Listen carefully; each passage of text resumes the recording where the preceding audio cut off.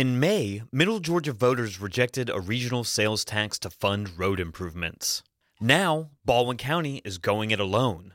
Last week, local officials approved an agreement to put a single county transportation special purpose local option sales tax referendum on the November ballot.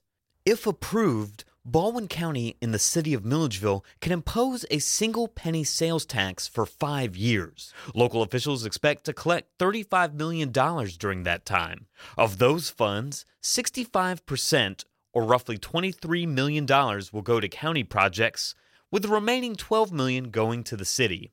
Baldwin County Commissioner Henry Craig says the county will spend the majority of its projected revenue on repaving its existing roads. We intend to pave 180 miles in the next 6 years.